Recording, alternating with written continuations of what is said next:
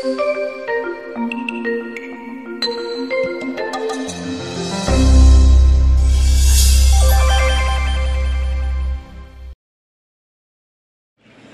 lugar ang sobrang pag-aalala sa buhay ng nakakaalala na ang Panginoong Hesus ay hindi lang buhay, kundi nananahan sa puso ng bawat mananampalataya. Maraming tao sobrang mag-alala. At kung tutuusin, marami naman talagang pwedeng katakutan sa buhay. Pero mahirap na gawain ang laging mag-isip at mag-alala. Ang ating pong pag-aaral ngayon tungkol sa pag-alala ng labis, when you worry too much. Pag sobra kang mag-alala, mamroblema, ano kaya ang dapat gawin? Salamat Panginoon dahil kayo'y buhay at kayo ang buhay na siyang pwede naming asahan, pagmulan ng aming sigla, ng aming pag-asa. Turuan niyo po kami Panginoon na laging maalala ito at ngayon sa aming pagtitipon, mangusap po kayong may kapangyarihan. Pauwiin niyo po ang aming mga pangamba, mga alalahanin. Patawarin niyo po kami sa aming mga kasalanan at linisin niyo kami sa aming mga karumihan. Punan niyo po ang aming mga kakulangan at pagingdapatin niyo kaming tumanggap ng karunungan, pagpapalaya mula sa inyo. So we ask you, Father, to be the speaker. Enable us to bask in your glory, Lord, in your love, and to enjoy your presence, and to be liberated and empowered by your word. Speak powerfully. We reject all lies and falsehood in the name of Jesus our Lord, and may your truth set us free. Father, we thank you in the name of your Son, our Lord Jesus. When you worry too much, you might be having too much idleness. Pag ang isang tao maraming panahong mag-alala, siguro maraming sobrang free time. Hindi masyadong abala, hindi masyadong busy. Sabi nga ng Handbook of Proverbs na tinipon pa noong 1855, an idle mind is the devil's workshop. Ang isip na hindi puno ng mabubuting bagay, pinupuno ni Satanas ng mga alalahanin at mga kasalanan. So ang dapat gawin kung sobrang maraming panahon para dyan, get busy or get busier. Kaya marami po sa nagkakaedad na mas magpag-alalahanin. Warrior. Kasi maraming panahon mag-isip. Laging nakaupo, nanonood ng paglubog ng araw. Madaling araw pa lang ay mga gising na. At kung minsan ay hindi pinapayagan ng kalusugan nila na sobrang maging aktibo, marami tuloy oras mag-isip. Kaya maaari namang punuin ang isip ng ibang bagay at nang hindi magkaroon ng lugar ang pag-aalala. Pero ang maganda, lalo't pinapayagan pa tayo ng ating katawan, is maging abala sa pagkilos. Work. Because work tires our body and shuts off our minds. Try tiring yourself during the day with work, with exercise, because moving well is good for us. It gets our blood flowing at naitataboy ang mga pangungulila, ang mga kalungkutan. Kaya mahalaga ang tao busy. Pero yung sobra namang busy, ganun din ang nangyayari. Because too much preoccupation can backfire. Sabi nga na, many fears are born of fatigue. Pag ang isang tao ay sobra-sobra din namang pagod, ang isip niya nagkakaroon din ng mga kalungkutan at alalahanin. When you worry too much, baka wala ka masyadong tanim na mabuti at natatakot kang umani ng itinanim. Baka marami ka pang tanim na masama, kaya nag-aalala ka tuloy. Kasi kung marami kang itinanim na mabuti, nananabi ka sa pagdating ng bukas dahil baka mamunga na ang mga itinanim mo. Galatians 6:7, do not be deceived. God cannot be mocked. A man reaps what he sows. Hindi tayo pwedeng dapat magpadaya kung ano itinatanim daw ay inaani. Kaya kung nakapagtanim na tayo ng maraming hindi maganda sa buhay, it's time to uproot bad plants. Pwede pa naman niyang bunutin, may pag-asa pa. Kahit nakapagtanim ka na at nalaman mong damo ang itinanim mo, hindi maganda, bunutin. Stop doing wrong kung ginagawa yun at nagawa na. Repent and seek forgiveness. Maraming nabuburang utang pag humihingi tayo ng patawad at tayo ay nagpapakumbaba. At ang dapat gawin habang may panahon, magtanim ng mabuti. Kahit naman may edad ka na, marami pa ring oras para gumawa, magsabi ng mabuti. Ang old age nga, ang pinakamagandang panahon para ituwid ang mga liko, itama ang mga mali, at tapunan ng liwanag ang mga madidilim na bahagi ng ating nakaraan. When you worry too much, baka kulang sa pananalig. Perhaps you're lacking in faith. Sa Matthew 8:24-26, without warning, a furious storm came up on the lake so that the waves swept over the boat. But Jesus was sleeping. The disciples went and woke him, saying, "Lord, save us. We're going to drown." He replied, "You of little faith, why are you so afraid?" Then he got up and rebuked the winds and the waves, and it was completely calm. Well, actually, rational naman at valid yung fear nila dahil malakas ang bagyo, sinasalanta ng bagyo at ng mga waves at mga alon at hangin yung kanilang sasakyang pangdagat. Hindi naman imposibleng matakot ka nun at hindi naman yun unreasonable. Pero nakita natin yung statement ng Panginoong Hesus dito. He equated fear with lack of faith. Kaya pag marami tayong mga takot at kinakatakutan, ang dapat nating siyasatin yung ating pananalig. We should check our faith. The more faith we have, the less fears. The more fears, it means the less faith. Sabi nga, faith is the assurance of things hoped for, the evidence of things not seen. And if you're assured and you have evidence of God's goodness through faith, you will be much, much less prone to worry. Kaya si Pedro, nung pinalakad ng Panginoon sa tubig, nung siya'y nag-alala, natakot, siya'y lumubog.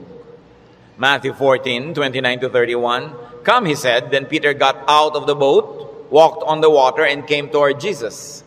But when he saw the wind, he was afraid, and beginning to sink, cried out, "Lord, save me." Immediately Jesus reached out his hand and caught him. "You of little faith, why did you doubt?" In both cases, yung lulubog na bangka at lulubog na Pedro, pareho silang sumigaw, "Lord, iligtas niyo po ako," o "iligtas niyo kami," at sila naman ay sinagip ng Panginoon at muling napanatag. So nakikita natin, pwedeng mangyari na mag-alala tayo, pwede tayong malibang na manghina ang pananalig, pero pag nararamdaman na natin yun, na tayo ay tinatalo na ng takot, magpaligtas kay Jesus, manalangin, tumawag, dahil yung example, nakita natin, ang tumatawag sa Panginoon, sinasagip niya. Kaya kung minsan nakakalimot tayong manalig, nakikita mong ninenervyos ka na pala, takot na ang naghahari sa iyong buhay, pangamba, anxiety, even panic, remember Jesus and call upon Him. Siyempre, nakakapanik yung lumulubog ka sa tubig. Tulad ng panik ng maraming taong iba't ibang korte at hugis at kulay, but the Lord is still Savior of all our worries and Savior from all our concerns. When you worry too much and you think that your faith is a problem, then ask for more faith. Humingi. Kuminsan ang ating mga panalangin parang grocery list, shopping list, hingi nito, hingi nun. Maganda idagdag dyan yung bagay na hindi material. Humingi ka ng karagdagang pananalig, tibay ng pananalig, sapagkat yung taong may tibay ng pananalig, kahit anong bagyo ang dumating, kahit anong warning at signal ang marinig, hindi siya nababagabag. Mag-alala man, konti lang. Hindi siya natatalo at hindi siya nasasakal ng takot. Kaya ang sabi ng mga apostles sa Luke 17:5, increase our faith. Yan ang panalangin nila sa Panginoong Jesus. Sapagkat napatunayang kulang ang pananalig nila, ang diningin nila, dagdagan yon. It is very important for us to practice faith. Habang ito'y pinapractice mo, you put it to use, lalong tumitibay, lalong lumalalim ang ating pananalig. Kung tayo mapag-alala, baka kulang sa kaalaman sa mga pangako at salita ng Diyos. Kung alam kasi natin ang mga pangako at salita ng Diyos, halos lahat ng concern natin covered. And I dare believe every concern is covered. Nung nananalangin itong sa Solomon, sa Panginoong Diyos, masdan natin ang kanyang paggunita sa mga pangako ng Diyos sa langit. 1 Kings 8:25. Now, Lord, God of Israel, keep for your servant David, my father, the promises you made to him when you said, you shall never fail to have a man to sit before me on the throne of Israel. If only your sons are careful in all they do to walk before me as you have done. And now, O God of Israel, let your word that you promised your servant David, my father, come true. Malakas ang loob nitong Solomon na humingi sa Diyos sapagkat alam niya ang pangako ng Diyos sa kanyang tatay na si David. Kaya sabi niya, yung mga ipinangako niyo po sa ama ko, tuparin niyo, O Diyos. At pagka ang Diyos ay nilalapitan natin, na ang daladala natin ay yung pangako niya mismo at salita niya, ay nakakatiyak tayo na yun ay i-honor. Because God will always honor His word. Solomon, knowledgeable of God's promises to his father, claims it. So it's important for us, bago dumating ang worry, bago dumating ang fear, to know, then to claim and apply God's provision. Hindi kung kailan ka na nag-aalala at natatakot, doon ka pa maghahanap at mag-aaral, baka sa kalituhan mo, wala kang makita. Kaya mahalaga, mag-aral na agad. Sa uluhin ng mga salita ng Diyos, at i-quote sa sarili mo, i-quote sa pinoproblema mo, ang mga pangako niya. Bagamat kung hindi mo yung nagawa at may problema ka na at naghahanap ka pa rin, kapakipakinabang pa rin yun. Pero tiyak na kapakipakinabang lalo kung ginagawa natin before the need arises. Psalm 119 verse 50, sa lahat po ng mga nagdurusa, nahihirapan, memoryahin nyo itong verse na to, alalahanin, gunitain, anumang wika. My comfort in my suffering is this: your promise preserves my life. 5 very big words here. Suffering. Namnamin natin ang Psalm 1950, sabi, my comfort is my suffering. So unang-una, suffering. Pagka atin pong inalala yan, there is suffering. We all go through suffering. Pero sabi niya, my comfort in my suffering. Bawat suffering, bawat pagdurusa, may kakambal na ginhawa. May kakambal na pampalubag loob, pampalakas ng loob. Sa niya, my comfort in my suffering is this: your promise preserves my life. So, ang pangako ng Diyos, ang ginhawa ng mga nahihirapan, at ang salita ng Diyos ang nagpapalawig, nagpapahaba ng buhay ng tao. Kaya napakahalaga na alam niya ang mga pangako ng Diyos. Kung alam natin ang mga dealings ng Panginoon sa mga taong ang buhay ay nasa Biblia, nakita natin ang mga pinayagan ng Panginoon na hirap, at kung paano sa halos kaduluduluhan ay biglang darating ang rescue, biglang darating ang tulong, dahil mayroong dahilan ang Diyos. At ngayon, hindi lang nailigtas yung mga tao na yon, nagiging huwaran pa natin na maging tularan natin sila, ang kanilang pananalig at ang kanilang pagkapit sa Diyos, lalo't lalo may mamabigat na mga suliranin. Psalm 119, 116, sustain me according to your promise, and I will live. Do not let my hopes be dashed. So, sabing ganon, hawakan mo ako, akayin mo ako, patuloy mo akong buhayin ayon sa iyong pangako. At siguradong ako'y patuloy na mabubuhay. Huwag mo akong hayaang mawalan ng pag-asa. Maraming magagandang pangako ang Diyos. Dapat alam natin. When you worry too much, baka kulang din sa panalangin. James 5:13, is any one of you in trouble? He should pray. Nakita nyo yung simple, mabisa, makapangyarihang solusyon pag ang tao may trouble, he should pray. Unang-una, prayer can change the situation. And even if prayer doesn't change the situation, praying will change your heart. Kaya hindi pwedeng yung prayer walang pakinabang. Maaaring gawin ito yung ginugusto natin na mabago ang sitwasyon, malutas ang problema, dumating ang solusyon, etc., etc.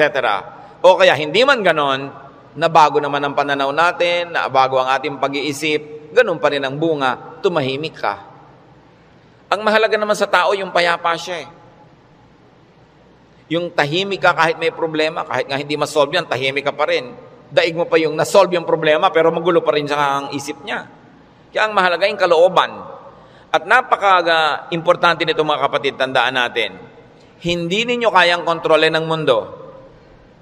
Hindi ninyo kayang kontrolin ang global warming.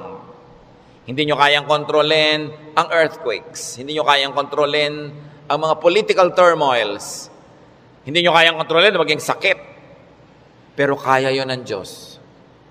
Kaya pag ipinapanalangin mo at inilalapit, ang laki-laki ng nagiging inhawa mo dahil alam yun ng Diyos. At kung gusto niyang baguhin yon, sinong makakapigil sa Kanya? At kung hindi niya binabago, meron siyang magandang dahilan. Manalig ka na magandang kanyang dahilan kahit kung minsan hindi naabot ng iyong isip. Pero eto pa, kung hindi mo makontrol ang mga bagay na yan at hindi kinontrol ng Diyos para sa kagustuhan mo, meron ka pang pwedeng kontrolin, kapatid, yung kalooban mo. Pag pinili mong manalig, pinili mong sumamba, at pinili mong pumanatag sa salita ng Diyos, hindi ka tatablan ng pinoproblema mo. Kaya laging kapaki-pakinabang ang pananalangin. So you always pray and pray and pray. Yung madalanginin, malayo yan sa pag-aalala. Lalo't ang pananalangin ay punong-puno ng pasalamat. Kasi kung nananalangin ka ng nagpapasalamat, oo nga naman, naaalala mo unti-unti na ang dami ng mga maganda sa buhay na dapat ipagpasalamat, nababalanse ang iyong alalahanin at natutuwa ka pa kung lumaon. Ngayon, maraming ganito mga kapatid. Sobrang nag-aalala, matatakotin, nerbyoso, dahil kulang lang sa saya. Kulang sa libangan o sa sarap sa buhay. Napakahalaga na ang tao ay may saya, may libangan, at may sarap ng buhay. Kaya marami mga tao naghahanap ng aliw. Kung bakit marami naman sa atin, kahit nakakaranas tayo ng hirap, nagiging judgmental tayo sa mga nag-aaliw. Ano naman ang sama sa mag-aliw? Kung hindi mo ninanakaw ang yung aliw, wala kang pinapatay, wala kang ginagawa ng masama. Kaya pag tumatanda na ang tao, marami dyan nagkakaroon ng diversyon. Alam nyo, yung may diversyon, napakalaking blessing yan. Kasi ang daming alalahanin. Pag tumatanda ka na, nararamdaman mo na yung mga kasukasuan mo, ayaw na masyadong tumiklop o bumuka ang mga tuhod mo at mga braso. Nararamdaman mo ng mahihiluhin ka, halimbawa, lumalabo ang iyong mata, dumadami ang iyong mga sakit, at kumukonti, usually ang iyong pera. Bihira naman yung papayaman, papadami pera, no? Kadalasan ay papaubos, nawawala ng hanap buhay, nagre-retire. Tapos ang mga mahal mo sa buhay na uubos na. Ang lahat ng mga tiyo mo, magulang, ubos na. Parang yung kayo na lang na magkakapatid ang next in line. No? Dati may mga matatanda kang tinitingnan, pinagmamanuhan. Ngayon, wala na. Ikaw na lang lagi ang pinagmamanuhan. So inisip mo, ako na kaya next. Yung lampas ka na sa alas 12 tanghali ng buhay, yung mga nasa alas 3, alas 4:30 ka na, alam mo yun na malapit na akong humarap sa mga katotohanan. Alam niyo yung mga ganon, sobrang magbigay ng alalahanin. At hindi na iintindihan nyo ng mga tao na hindi pa nakakaranas noon. Kaya marami sa ganong edad, mga past 50, kung kailan pa nagkaroon ng ganong edad, machichismis pa, ang bata-bata naman ang boyfriend ni kumare. Kung biyuda naman siya, ano? Di ba? Kung bata ang boyfriend niya, naiinggit ka. Di ba? Ang bata-bata naman ang girlfriend ni ganon, kung biyudo naman siya o wala naman siyang asawa, ano naman ngayon? If there are 2 less lonely people in the world. Do not be judgmental sa mga tao naghahanap ng saya. Kasi kadalasan, yung saya mo na lang ang nagtatawid sa'yo sa dilim ng gabi. Yung konting saya mo na lang ang nagbibigay sa'yo ng dahilan para mabuhay pa uli, para bukas o next week. Yung konting libangan mo ang nagbibigay sa'yo ng liwanag sa otherwise ang dami-dami mo mga alalahanin sa buhay. Hindi dapat silang ginajudge. Pag may nakikita kang dalawang taong magkasama, hindi sila magkaedad, sabi mo, ang tanda-tanda naman ng boyfriend niya, baka naman kulang siya sa pag-ibig ng magulang nung araw. Mabutit nakakuha na ng husband, meron pang tatay. Kung minsan bonus, may lolo pa. Inggit ka, di ba? Kung minsan naman, bakit kaya ang bata-bata nang nagugustuhan ito, may edad na siya? Kung puro kapwa matanda niya ang nakikita, ang pinag-uusapan laging arthritis, blood pressure, blood sugar, mga katarata, no? Glaucoma, nakaka-depress. Kaya kung minsan masarap kasama yung bata na walang iniisip ng mga alalahanin, puro happening at gimmick ang naiisip, nalilimutan mo mga problema mo. At yung problemang hindi nasosolve, malaking bagay kung nalilimutan man lang kahit sandali. Because you keep your sanity and you keep your cheerfulness. Mga kapatid, huwag kayong killjoy sa mga taong humahanap ng ligaya. Kasi hindi nyo naman papaligayahin Halimbawa, yung nanay nyong byuda, may boyfriend. Mano, byuda naman. Bakit sasamahan mo ba siya pag gusto niyang manood ng TV? Sasamahan mo ba siyang manood ng sunset? Hindi rin naman, busy ka rin sa sarili mong asawa at mga anak. Tapos pinagkakaitan mo yung nanay mo, yung tatay mo ng kaligayahan.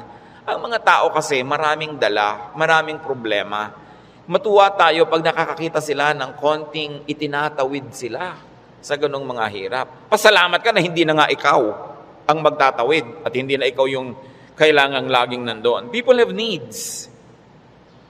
Kaya kailangang maging maunawain. Kaya kung marami tayong mga alalahanin, baka kulang ka lang sa entertainment. Hindi naman masama yung entertainment basta wala kang binibreak na law of God. Kumisa kasi yung mga relihiyoso kung bakit galit na galit sa mga tao. Hoy, alam mo, Christian na Christian si nakita ko siyang nagbingo. Kung lumigaya ba siya, hindi naman ninakaw sa iyo yung pantaya. No? So, marami magtatanong niya sa akin and marami will feel uncomfortable. But, lalo yung mga may edad na nating mga nanay, mga tatay, kung ikaliligaya nila, diba, kakausapin mo ba yan sa haba ng mga kwento? Hindi naman lagi. Basta't walang nananakawan at hindi ka naman naghahangad, gusto mo lang malibang. Kung gusto ng Panginoon, tayo ay magkaroon ng buhay na masaya. Si Elijah, propetang-propeta, natalo ng lungkot, gusto tuloy mamatay. 1 Kings 19:3-5. Elijah was afraid and ran for his life. When he came to Beersheba in Judah, he left his servant there, while he himself went a day's journey into the desert. He came to a broom tree, sat down under it, and prayed that he might die. I have had enough, Lord, he said. Take my life. I am no better than my ancestors. Then he lay down under the tree and fell asleep. Nakita niyo ang problema niya, natatakot siya, nagtatakbo siya, napagod, tapos iniwan pa niya yung assistant niyang lalaki, nag-isa siya maghapon, magdamag, sobrang nalungkot, na-depressed tuloy, pinaghahalo-halong gutom, pagod, gusto tuloy mamatay. Pero nung ginising ng anghel, pinakain, pinainom, pinatulog uli, ginising, pinakain, pinainom, pinatulog uli. Sumaya na naman, tuloy na naman ang ministry niya. Mahalaga, nakakatawid ka sa difficult days. Ecclesiastes 2:24, a man can do nothing better than to eat and drink and find satisfaction in his work. This too I see is from the hand of God. Nakita nyo, mapaka-halaga kay Solomon i-emphasize na sabi niya, yung pagkain, pag-inom, pagsasaya, galing din yan sa Diyos. Bakit niya idinidiin? Kasi akala ng iba, ang galing lang sa Diyos, tinik, krus, pasakit, kalbaryo. Ganun. Kung kailangan danasin yun, danasin. Pero hindi laging ganun ang kalooban ng Panginoon. Gusto niya tayo na mag-enjoy. At sinabi, to find satisfaction in all His work. Not in somebody else's work, not in somebody else's fruits, but in someone's work. In other words, kung nasan ka ko, anong ginagawa mo, doon ka umimbento ng saya. Doon ka humanap ng ikaliligaya mo. Sapagkat yun ang doable, yun ang reachable. Ecclesiastes 3:13, that everyone may eat and drink and find satisfaction in all his toil. This is the gift of God. Gusto ng Diyos, pag kumakain ka, masaya ka. Umiinom ka, na-enjoy mo yung iniinom mo. May ginagawa ka, hindi ka nagdadabog, natutuwa ka sa ginagawa mo. Ang payo pa ni Solomon, Ecclesiastes 9:8, always be clothed in white and always anoint your head with oil. Baka naman bukas sa kaputi na kayo lahat. Yung puti kasi is associated with linen sa Israel at sa mga disyertong bansa tulad ng Egypt, kaya lahat ng mga nobles laging naka-white, naka-linen. Ibig sabihin kasi comfortable and beautiful. So ang sinasabi ni Solomon, be comfortable, have pleasure, and enjoy beauty even in what you wear. Sa dami ng lungkot ng mundo, pag may konting saya na pwede mong kunin sa hangin, kunin mo. Pag may konting kaligayahan, kunin mo. Kasi maraming kalungkutan na hindi mo pwedeng iwasan. Mabuti na yung marami kang deposit sa alkansya ng saya para pag may panahon ng pagdurusa, may madukot kang saya, pampalakas sa mga araw na malungkot ka. Kaya kung may pagkakataong sumaya, magpakasaya ka. May pagkakataong gandahan ng environment, gandahan mo kasi kuminsan napipilitan kang tumingin sa hindi maganda. Meron kang pagkakataong guminhawa, pag ginhawahin mo. Kasi maraming beses, hindi ka maginhawa at wala kang magagawa tungkol doon. So buti na yung marami kang pabaon sa sarili mo, na saya, tawa, kagandahan, para pagka panahon ng tagsalat, meron kang panggagalingan ng lakas. Surround yourself with what is beautiful and pleasurable and comfortable. Sabi nga ni Balagtas, sapagkat ang mundo'y bayan ng hinagpis, mamamaya'y sukat tibayan ang dibdib. At ang isa sa mga pagpapatibay niyan, whenever you can be happy, be happy. So that when sadness that cannot be avoided comes, then you are well equipped. Because yung balance mo, kahit ma-withdrawhan ng lungkot, yung sayang nakatago, ang balance mo, marami pa ring sayang natira. Kaya ministry natin, mga kapatid, na magpasaya rin sa isa't isa. hindi magpalungkot. Hindi may nagsasaya, maiinis ka. May nagkakakanta ng I Did It My Way, babarilin mo. No? Hayaan mo siya magkakanta. Alam mo ba kung anong problema niya sa buhay? Baka kailangan niya ang kidney transplant. Baka yung asawa niya may cancer. Baka ang mga anak niya walang pangmatrikula. At gusto na niyang tumalon sa ilog na walang tubig dahil El Nino. Kaya ang laki ng problema. Tatalo ka sa ilog, di ka malulunod.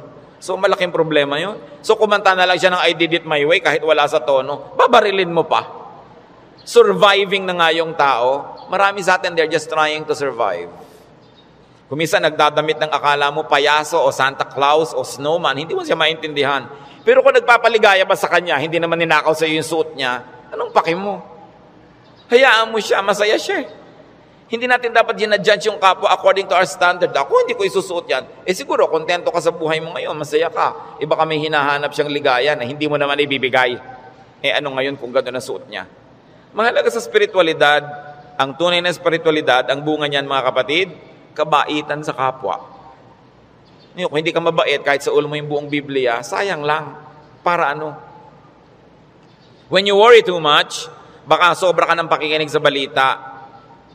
Bad news. Yung makinig sa balita, manood ng primetime TV, garantisado, lulungkot ka.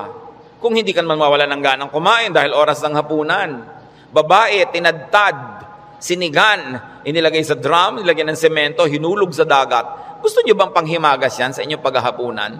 O kaya appetizer, kung late kayo wala kayong mapapala kapapanood yan. Hindi niyo naman kailangan malaman. Nananakot lang para bumenta.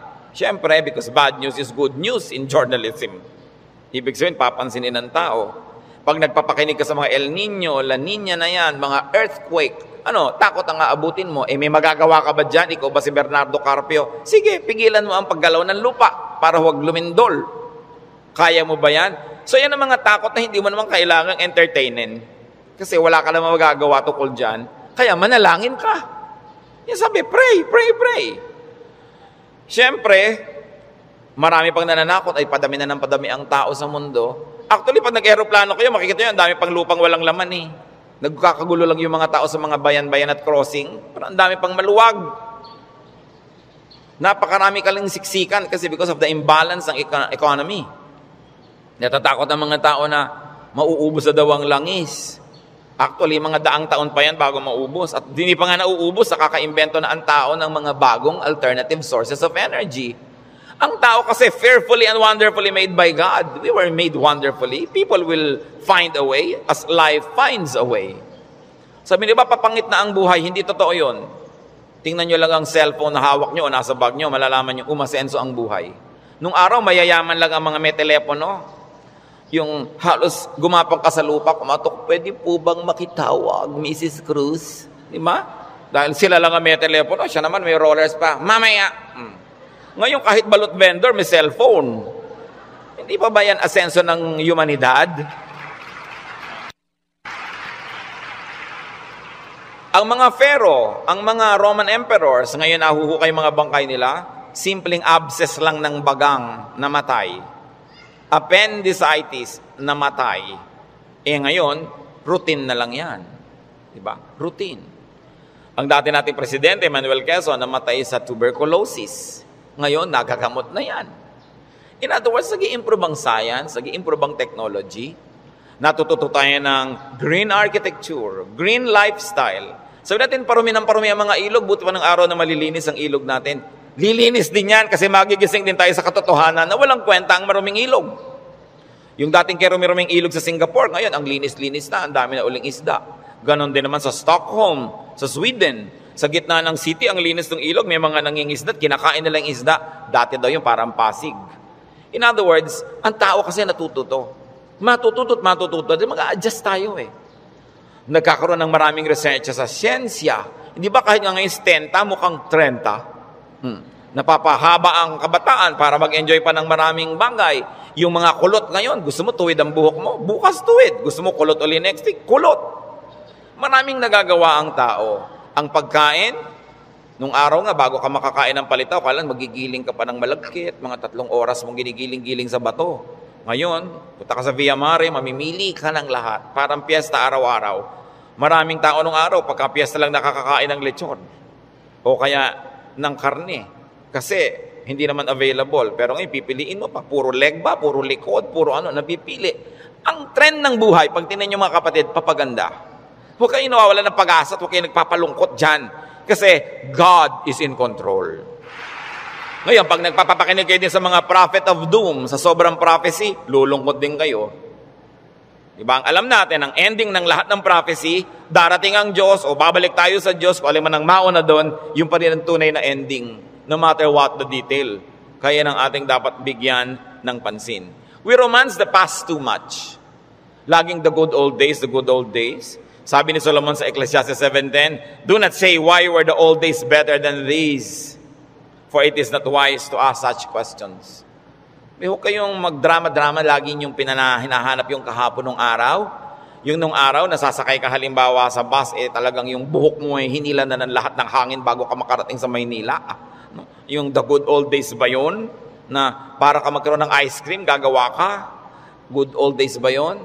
Marami tayong hindi ina-appreciate sa present. Sa accomplishment ng humanidad at ng kabihasnan. Because we romance the past too much. When you romance the past, you will be sad. When you worry about the future, you will be afraid. You know what God wants you to do? Enjoy the day. Enjoy the moment. Yan ang payo ni Jesus.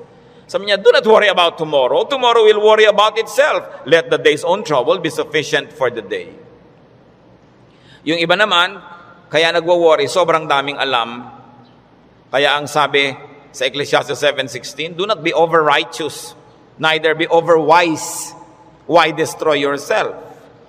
Habang marami kang nire-research, maraming inaalam na hindi mo naman talaga kailangan sa pang-araw-araw na buhay mo, dadagdagan lang ang alalahanin mo. And sometimes, even in religious studies, ganyan yan.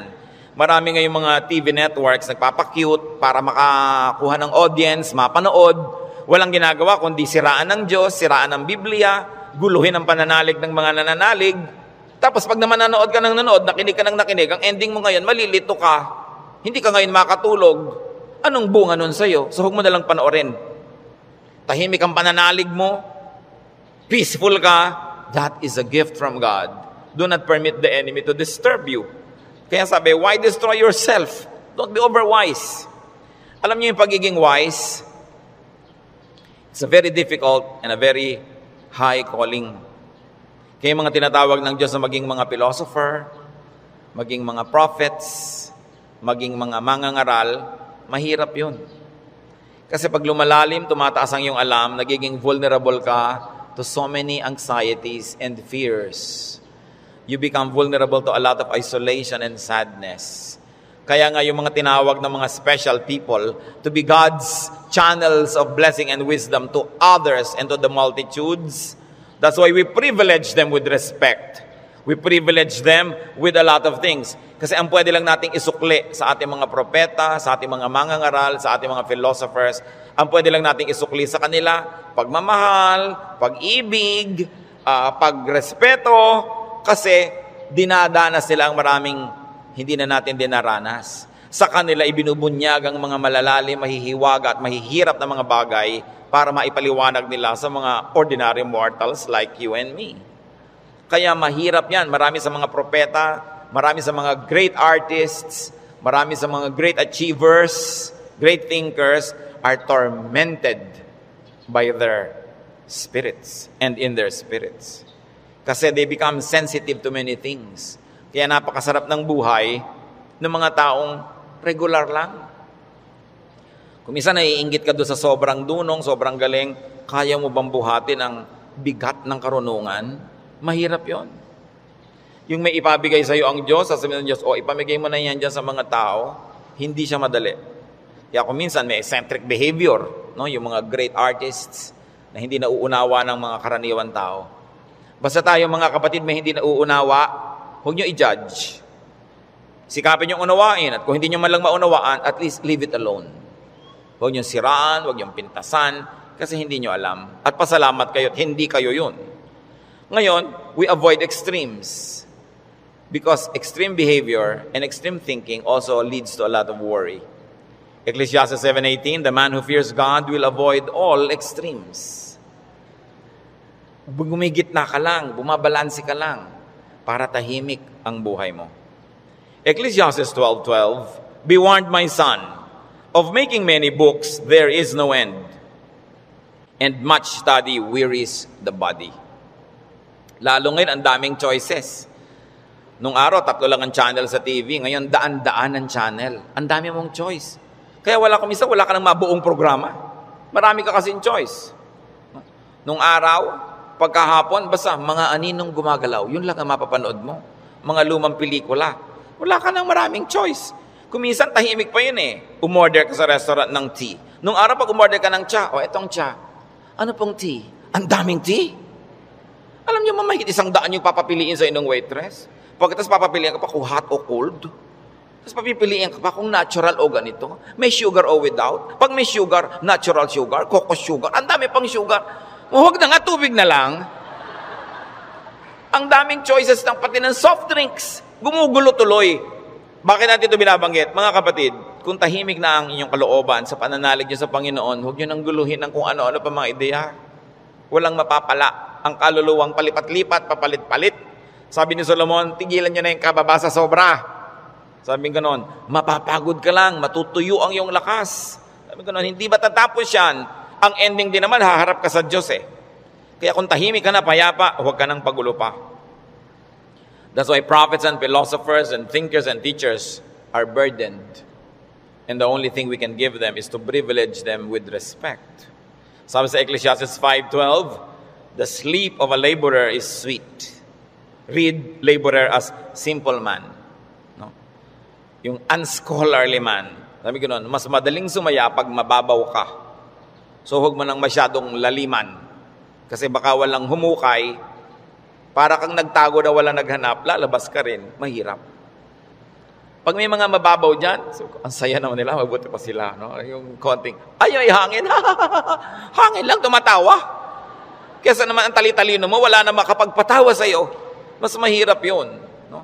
When you worry too much, baka kulang ka lang sa food or drink or chemical balance, tulad ng pinag-usapan natin nun. Kaya, yung propeta, pinakain ng anghel sa 1 Kings 19:7-9, at guminhawa na siya nung siya kumain at nakainom. Baka sobra ka nagda-diet, kulang ka na sa vitamina, kulang ka na sa minerals, kulang ka na sa nutrients, kaya ka pala malungkot. Ang bewang mo nga, di ba? Ang liit-liit, pero ang lungkot mo naman, nakatingin ka at nakatulala, no? Sa kawalan, di bali nang lumaki ang bewang mo. Basta masaya ka. No? Ang mahalaga yung kalooban mong masaya ka. Kasi ang buhay, maiksi. Alangan namang ubusin mo pa sa lungkot yan. Kailangan i-maximize mo yung saya. Kaya si Timothy na laging sinisikmura, sabi sa kanya ni Paul sa 1 Timothy 5:23, "Stop drinking only water and use a little wine because of your stomach and your frequent illnesses." So kulang siya sa chemical balance. Binabalanse. The Lord Jesus' prescription against worry, Matthew 6:26-34. Sabi niya, "Look at the birds of the air. They do not sow or reap or store away in barns, and yet your heavenly Father feeds them. Are you not much more valuable than they? Who of you by worrying can add a single hour to his life?" Sabi, ba't ka nag-aalala? Kita mo yung mga ibon, hindi naman yan nag-agriculture, pero pinapakain, buhay din yan. Mas mahalaga ka kaysa ibon. Kaya ang unahin mo, manalangin, lumapit sa Diyos, manalig. Tapos marami ka pang ibang alalahanin, etc., etc. Kaya sa verses 26-34 ng Matthew 6, sabi ng Panginoong Jesus, "And why do you worry about clothes? See how the lilies of the field grow. They do not labor or spin. Yet I tell you that not even Solomon in all his splendor was dressed like one of these. And if that is how God clothes the grass of the field, which is here today and tomorrow is thrown into the fire, will he not much more clothe you, O you of little faith?" Sabi, ba't ka nag-aalala kung ano isusuot mo? Mga little things pa yan. Kasi yung damit dyan, symbolic of all other things. Food and drink, symbolic of all our needs. Plus, what to wear. Sabi niya, nakita mo yung mga damo. Hindi naman gumagawa ng tela yan. Hindi yan naggagawa ng damit. Pero kahit si Solomon, sa kanyang kayamanan, hindi nakapagbihis tulad ng magagarang damo na yan. At kung yung mga damo na buhay ngayon, bukas ay tuyot na at sisigan na lang, ay dinadamitan ng Diyos ng maganda, ikaw pa kaya ang pabayaan ng Diyos? So pag nag-aalala tayo, tumingin ka sa lumilipad na ibon, Kaya dapat hindi tinitirador ang ibon dahil anong titingnan mo kung walang lumilipad? No? Hayaan nyo silang magliparan dyan. At tumingin ka sa damo na maganda, tumingin ka sa isda na maganda, tumingin ka sa lahat ng magagandang likha ng Diyos, ikaw pa kaya ang hindi alagaan? Kung yan nga, inaalagaan. Kaya sabi ng Panginoon sa Matthew 6:26-34, kadugtong, so do not worry, saying, what shall we eat? Or what shall we drink? Or what shall we wear? For the pagans run after all these things, and your heavenly Father knows that you need them. Nag-aalala ka kasi alam mo kakailanganin mo. Huwag mong kalimutang alam ng Diyos na kailangan mo yun. At kung inassignan ka ng buhay ng Diyos na ganito kahaba, alam nga namang wala siyang ilagay na provision. Paano ka mabubuhay? Hindi matutupad yung plano niya para sa'yo. Kaya pakakainin ka niya. Bubuhayin ka niya. Maaaring hindi siya laging gumawa ng himala, pero itinanim niya sa iyong isip, sa iyong puso, sa iyong naturalesa, na bubuhayin mo ang iyong sarili kahit anong mangyari. Life finds a way. Kaya yung mga nagbebenta ng life insurance, pag tinanong mo, ba't po kayo nag-i-insure ng mga tao, paano kung mamatay lahat yan? Sasabihin nila, hindi. Kasi ang tao talagang kahit anong mangyari, pananatilihin niya ang sarili niyang buhay. Kaya yun ang kakampi ng insurance company, yung pag-ibig ng tao sa buhay, nabubuhayin niya ang sarili niya. Ikaw ba halimbawa, pag may insurance ka, napapalitan ng paa mong naputol, puputulin mo nga para mapalitan. Hindi, di ba? Hindi ko may insurance ka, gagawin mo yun. Kasi mahal mo yung katawan mo, mahal mo yung buhay mo. Itinakda yun ng Diyos. Kaya mananatili ang tao under His care. It is natural to us. So why worry about global warming? Luma na yun. El Nino or La Nina or earthquakes, lalong luma na yun. No? Pag tinignan yung mga guho ng mga Roman buildings ng 2,000 taon na ang nakalipas, noon lumindol. Laging may lindol. Lagi. Buhay pa rin ang buong humanidad. No? May mga nasasalanta, pero marami pa rin nanatiling buhay. At as we always say, earthquakes don't kill, but bad buildings do. Kaya nga nagkakaroon ng kapabayaan yung mga tao. Kumisan, mapahamak tuloy. Yung mga earthquake na yan, noon pa yan, unang panahon pa. Hindi na yan bago.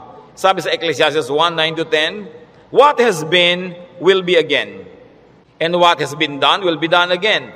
There is nothing new under the sun. Alam na yan ng Diyos.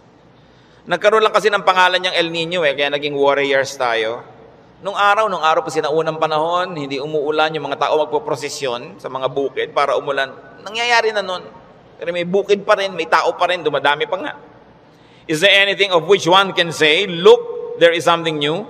It was here already, long ago. It was here before our time. And if it was here before our time, then it was God designed, God ordained. It is in accordance with God's will. And if God promises that He will take care of you, and He knows the natural things that will happen, God knows how to take care of His people. Yun ang dapat nating panghawakan. Hindi ka padala sa takot, sa mga sensational news. Kapatid, kung ano man ang pinoproblema mo, nandyan na yan, matagal na. Inilagay yan dyan ng Diyos. O kung hindi man, pinayagan niyang malagay yan dyan, alam niya. At kung alam ng Diyos, pwede ka magtiwala. Huwag mong problemahin. Listen, church. Ang problema, nagiging problema kasi pinoproblema. Pag hindi mo pinroblema, di hindi problema. Kaya 2 tao, 2 ina, yung isa yung anak, wala pa, 2:00 na ng umaga, balisang-balisa, hindi makatulog. Yung isang ina naman, tulog na tulog. Parehong wala yung anak nila. Yung isa kasi pinoproblema niya, yung isa hindi. So, malaki na yun, alam na niya umuwi. Lalong-lalo kung may pangatlo pa na hindi naman problema, dahil sabi niya, ipinanalangin ko na sa Lord. Wala ako sa kinakalagyan ng anak ko ngayon, pero nandun ang Diyos, so binilin ko na. In fact, mas mahal naman ng Diyos yung anak ko kaysa mahal ko yung anak ko. So magtitiwala ako at matutulog ako dahil anong mapapala kung gising ako dito? So iba-ibang attitude, pare-parehong sitwasyon. Your attitude will shape your lifestyle. No? Ganon yun. Kung minsan merong mga asawa na hindi na halos pansinin ng asawa nila, laging wala.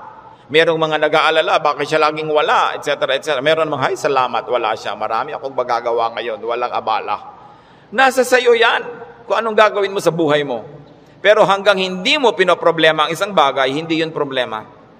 Ngayon iniisip mo, ano kaya, Pastor, ano magagawa po pag natunaw lahat ng mga yelo sa North Pole? Lumayas ka sa harap ko, hindi ko alam. Bakit mo ipapaproblema sa akin ng mga yelo sa North Pole? Di ba? Ba't natin po problemahin yan? Magdasal ka, kahit alam ko na kasi lumubog ang buong mundo eh. Gusto ng Lord na lumutang sila Noah, lumutang. Di lumapit ka sa Diyos para kahit lumubog, lumutang ka.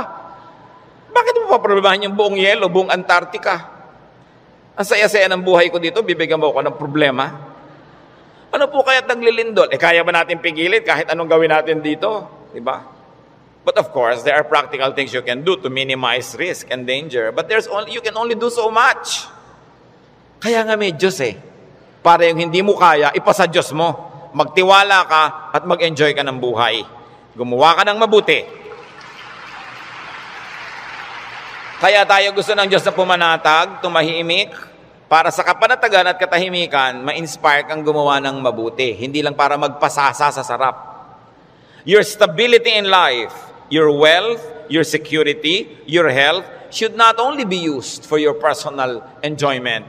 It must become the springboard for much nobler missions in life.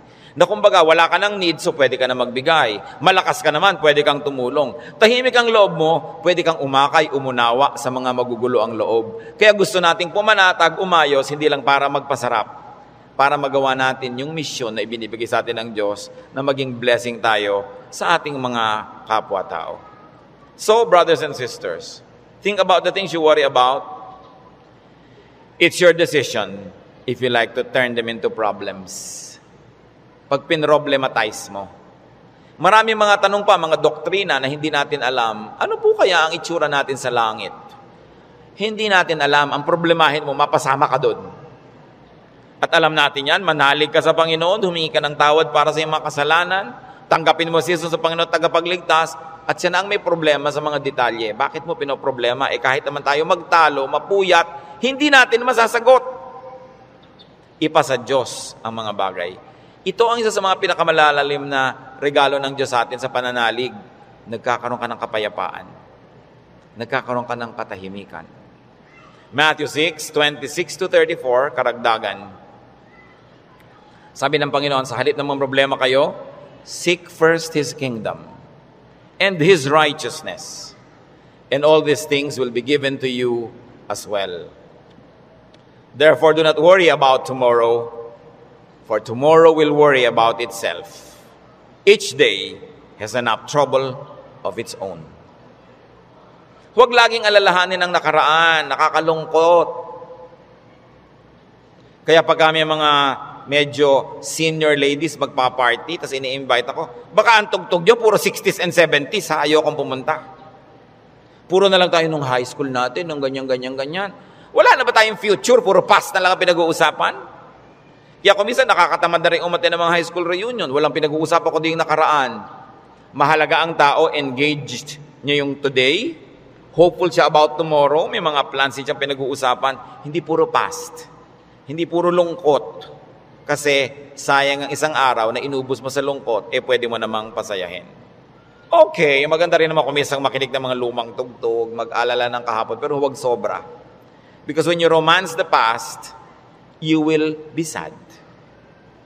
Marami pa tayong, kaya hindi pa tayo kinukuha ng Diyos. May today pa, para mabuhay tayo today. At yung bukas, hawak niya yan. Hindi natin hawak. So, huwag yung agawin sa Kanya. Kaya nagiging mabigat, inaagaw niyo sa Diyos yung pagbuhat sa past. Pero yung today, kayang-kaya nating hawakan sa tulong ng Diyos. Kasi ibinibigay niya sa atin yung today. So sabi niya, ang alalahanin mo lang yung today. May maiinom pa po kaya tayo, Pastor, sa 2020? Ang layo pa nun. May tubig ka ba sa bahay mo ngayon? Meron po, masaya ka na. Bukas, lalagyan ulit yan ng Diyos. Sabi, give us this day our daily bread. Bakit mo lulutasin yung problema ng isang buong buhay sa isang araw? Yung lakas mo para lang sa problema ng araw na to, inuubos mo sa napakaraming araw na problema, kaya kinakapos. Pero lahat ng problema sa araw na to, kasya ang pagpapala ng Diyos sa araw na ito. Kasya. Humihirap kasi yung blessing today, hinahati mo para sa problem tomorrow. Yung problem tomorrow, may kasamang blessing niya yung nakakambal. So, yung ngayon ang atupagin mo sa buhay. Hindi ibig sabihin na hindi ka na magpaplano ng future. Nagpaplano ka generally, but you don't get obsessed with that. But don't fail to live the moment, to savor the moment, because it will never happen again. Alam nyo, kahit anong iniintay nyo, pag wala kayong ginawa kundi hintayin yon, ganun lang pala, sandali lang tapos. Araw ng kasal, anibersaryo, fiesta, event, ang tagal mo pinaghahandaan, tapos sandali lang natapos, sasabi mo, ay tapos na.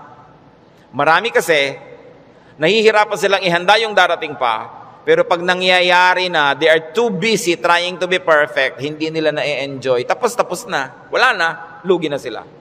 So enjoy the moment.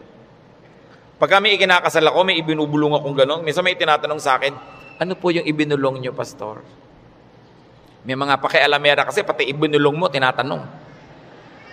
Sabi ko, wala. Sinabi ko lang, pagkakainan na, kumain kayong mabuti. Huwag kayong mag-entertain ng mga bisita. Tayo kayo ng tayo. Kasi this is your first meal together as husband and wife. Enjoy it. Stop being warriors and perfect hosts. Enjoy your meal. Ito yung meal, enjoyin ko.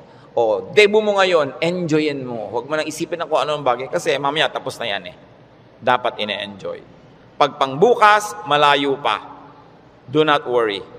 Focus on today's concerns and pleasures and enjoy whatever can be enjoyed. Philippians 4:6-7. Do not be anxious about anything, but in everything, by prayer and petition, with thanksgiving, present your requests to God. And the peace of God, which transcends all understanding, will guard your hearts and your minds in Christ Jesus. Sabi, huwag kayong mag-alala, huwag kayong matakot, huwag kayong magpanik tungkol sa kahit anong bagay. At sa halip na yan, sa pamamagitan ng pananalangin taimtim na may kalakip na pasalamat, ilapit nyo sa Diyos ang gusto nyo. Sabi niya, at makikita nyo yung kapayapaan ng Diyos na mahirap unawain, imposibleng makamit, mararamdaman ninyo, and you will feel secure. So pagka nagkikita yung anxious, mga kapatid, nag-aalala, anong dapat gawin? Pray. With thanksgiving. Hindi lang prayer, puro request. May thanksgiving. Kasi nga, habang naaalala mo yung pagpapasalamat mo, naaalala mo, oo nga naman, maraming maganda sa buhay. Pati ikaw, nababago. Don't be anxious about anything. So do not problematize life in its details. And 1 Peter 5:7 is so very, very powerful. Cast all your anxiety on Him because He cares for you. Sabi, ibigay nyo kay Kristo ang inyong mga alalahanin. Kasi Lord, nag-aalala po ako tungkol sa buhay ko, nag-aalala ako tungkol sa impyerno, nagpapaalala ako tungkol sa buhay na walang hanggan, sa kabilang buhay, nag-aalala ako tungkol sa kakainin ko, sa ganito, sa ganon. Sabi ni Jesus, binayaran ko na yun sa cross, bakit inaalala mo pa? Bayad na yan ha. Kaya sabi, cast all your anxiety on Him. Kasi bayad na. Ipapaalala sa iyo ni Jesus, huwag mo nang problemahin, tapos na yan. Binayaran na. Kaya nga ako nagdugo, nasugatan, nahirapan, nagdusa, namatay, para hindi ka na magdusa. Bakit ginokopya mo ako, hindi naman ikaw ako? Ba't ka naman problema? Problema ko yan. Kaya nga si Jesus, Savior. He is Savior. He is Lord. Lord over all our problems and cares.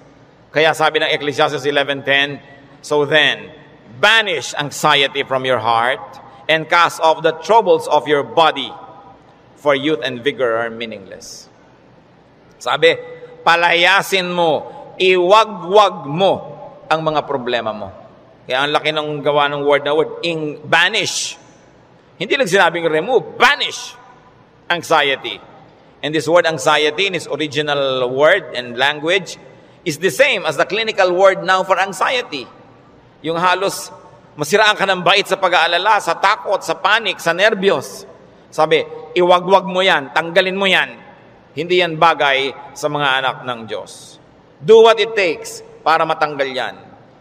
Kaya mga sinabi natin, maghanap ka ng ligaya, manalangin ka, get busy, alisin mo ang dapat mong alisin, palitan mo ang iyong mga pag-alala ng panalangin, ng kapayapaan, ng pananalig.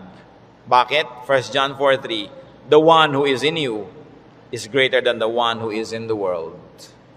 God who lives in you is greater than the spirit that scares you.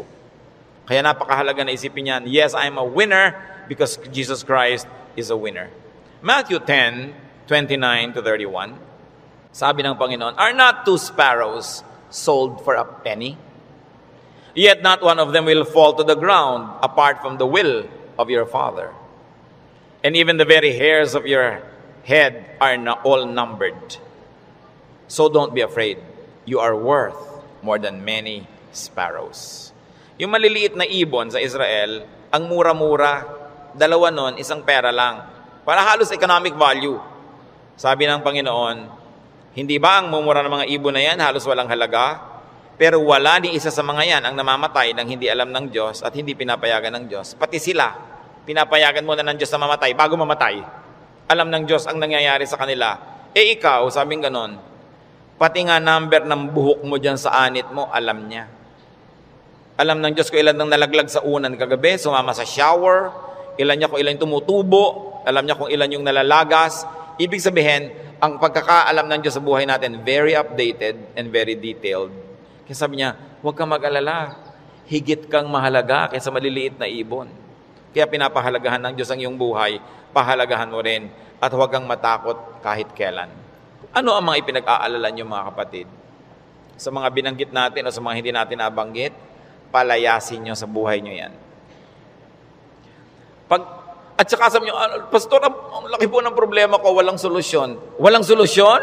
Sabi ko, hindi problema yan. Dahil ang problema, may solusyon. So ang sana pala, pag may problema ka, may kakambal yun na solusyon. Hindi pala yung problema. At lalo namang hindi problema pag walang solusyon. Wala pala solusyon, di huwag mo solven. Tanggapin mo. Dahil yun ang realidad. Hindi siya problem. Reality siya. So huwag mong ibahin. Dahil yun pala yun walang solusyon. So may solusyon o wala, makabubuti sa iyong unawain yun. Huwag nating problemahin ang buhay. Life is not a problem to be solved. It is a gift of God to be enjoyed. Love to you, mga pamangkin. Dito tayo mag-aral ng salita ng Diyos. Dito tayo mag-aral ng mga practical na bagay. Magdalanginan para sa isa't isa. Makinig ng mga mensahe. At dito tayo magsasama-sama spiritually sa ating official Ed Lapis YouTube channel na ang address ay Sabi ni Kuya Ed. Remember, dito tayo Sabi ni Kuya Ed, ang ating official YouTube channel. Visit Ed Lapis website for daily devotion, audio podcast, latest video message, send your prayer request, subscribe to mailing list and more. Visit edlapis.com.ph.